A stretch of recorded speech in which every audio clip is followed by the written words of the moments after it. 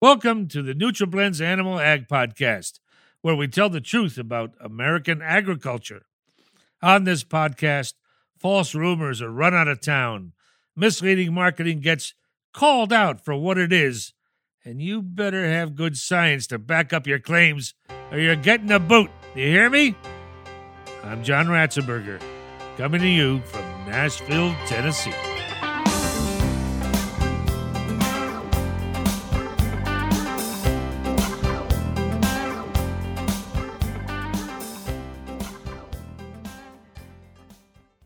All grazing cattle have the potential to be infected by internal parasites or worms.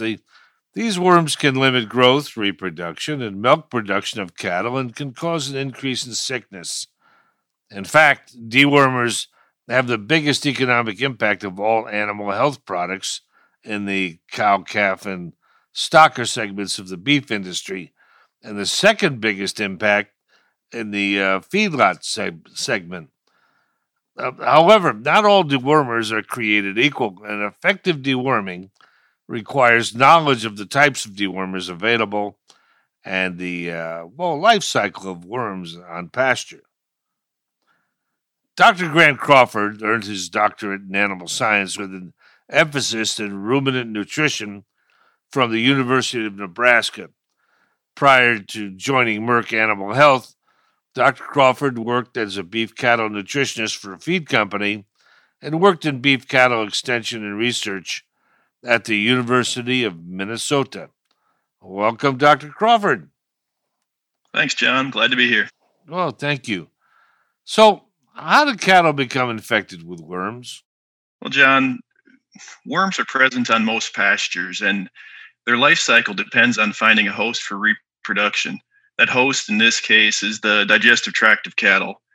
Cattle consume worms from the pasture, and those worms then lay eggs in the digestive tract of those cattle. Cattle then excrete those eggs back onto the pasture, resulting in an increased worm concentration on the pasture, and the whole cycle starts again. So one important thing to remember is most of the parasites are on the pasture.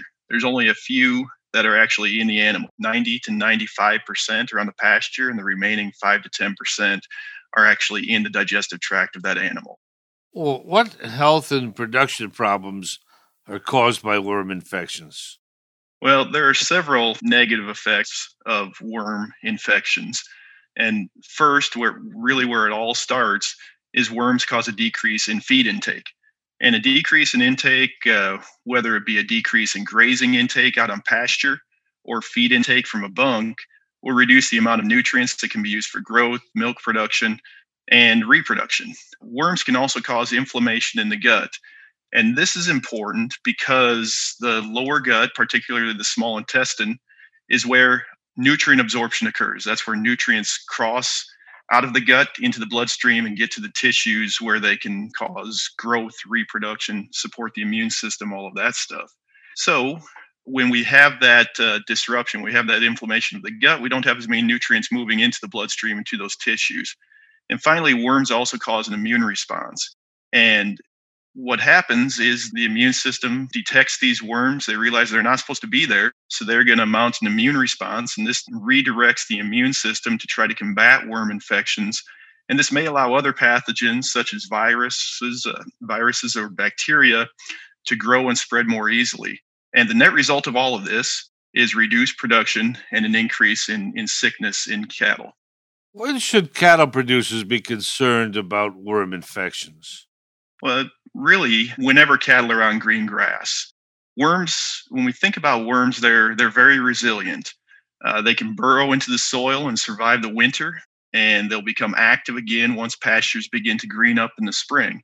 And they can also survive drought conditions. So, there's sometimes the idea that when we get to winter and we have cold temperatures and freezing, that worms are going to be gone. They're not gone. They're just protecting themselves until the temperatures are right for them to come out again. And because of the warmer climate and longer growing seasons in the southern states, and particularly the southeastern states, there is more potential exposure. But however, worms are still present and can cause problems in northern climates. I live here in Minnesota, and we have worm issues with cattle out on pasture up here as well. And once pastures go dormant in the fall or winter, which is happening about this time of year, the risk of worm infestation should go away because then they're burrowing down into the soil to protect themselves for the winter. And once cattle are put into a dry lot or on corn stalks, they will not pick up worms. They won't be reinfected in a feed lot or a dry lot, or if they're out on corn stalks. What are the best management practices to control worms? Yeah, we often talk about terms such as properly timed or strategic deworming. And what this is deworming that works with the worm's life cycle to essentially stay ahead of egg shedding on pasture. And that life cycle varies with the age and maturity of cattle. In calves, the life cycle is 2 to 4 weeks. In stockers or replacement heifers, the life cycle is 4 to 6 weeks. And in cows, the life cycle is about 6 to 8 weeks. And what this means, let's take a cow, for example, is that 6 to 8 weeks after she consumes and ingests worms on pasture, she'll begin to shed worm eggs in her manure back on the pasture. So that's that life cycle. Therefore, we should initially deworm cattle prior to them being turned out on pasture. What this does, it gives us peace of mind that those cattle are worm-free going out on pasture. Then once those cattle, in this case cows, are on pasture, they're going to begin to pick up worms, and then we need to deworm again about 6 to 8 weeks later to prevent egg shedding back on pasture. In some southern climates, an additional deworming may be necessary because they have a longer grazing season. So maybe necessary another 6 to 8 weeks after that first deworming. Then once fall arrives and we either have a killing frost or cattle are taking off of pasture, we should deworm again to ensure that cattle are worm-free throughout the winter because, again, they won't pick up new worms during the winter. And we often refer to this practice of properly timed deworming as holiday deworming. And that's a good way to think about it in order to remember when the key times of the year to deworm are. So first, a pasture turnout, which is often around Mother's Day or Memorial Day. In southern climates, this could be earlier, might be in March, could be early April when pastures start to green up. And then midsummer or right around the 4th of July. And then finally, when cattle are taken off a pasture, we'll deworm again to keep them clean throughout the winter. And oftentimes this is around Halloween or possibly as late as Thanksgiving. Well, what should a cattle producer look for when choosing a dewormer? Well, as you said earlier, John, not all dewormers are created equal. And there's basically 4 different types of dewormers when you look at the way they're applied to cattle. There are the porons, there are injectable dewormers, there are drenches, and then there's the feed and mineral products. And the poron and injectable dewormers have macrocyclic lactones as their active ingredient. These products have been around a long time, and that most of them are advertised to provide internal and external parasite control. So internal parasites are the worms that we've been talking about. External parasites are typically flies and lice. Unfortunately, due to excessive use and misuse of these products, they're not nearly as effective as they once were, and they often provide very little efficacy against internal parasites or worms. And parasite resistance to these products is a big problem, and it's been identified for several years, and unfortunately it's not getting any better, and it won't get any better.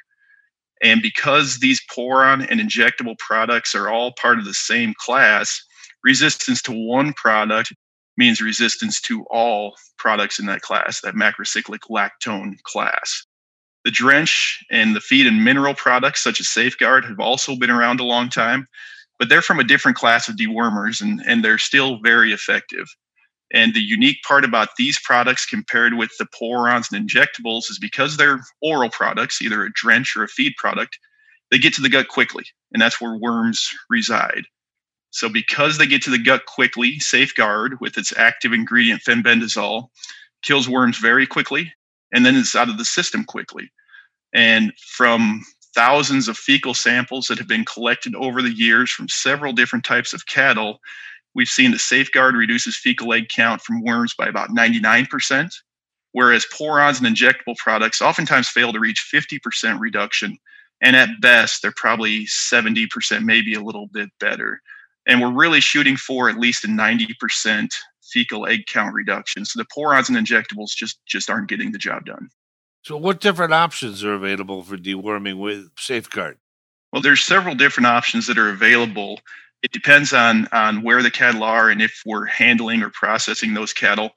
For cattle that are being handled or processed in a chute, whether they're going through a chute for vaccinations or for pregnancy checking cows, the drench option with either Safeguard or Panacur works very well. They're already in the chute, so we might as well just apply the dewormer at that time.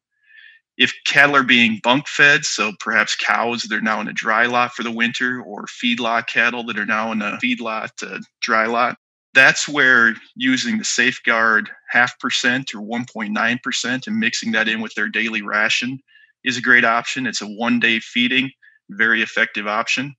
And then when cattle are on pasture, it's not always feasible to round up cattle, to run them through a chute, or to pull a bunk out to the pasture and bunk feed them. So for this is where a Safeguard block, Safeguard cubes, and Safeguard mineral formulations are great options for deworming cattle in a simple, effective, and stress-free manner. Deworming is a big deal. In fact, it is the most important thing that can be done for cow-calf and stocker producers to improve their bottom line. By understanding the life cycle of parasitic worms and by using a fast-acting, effective dewormer, cattle can reach their full potential.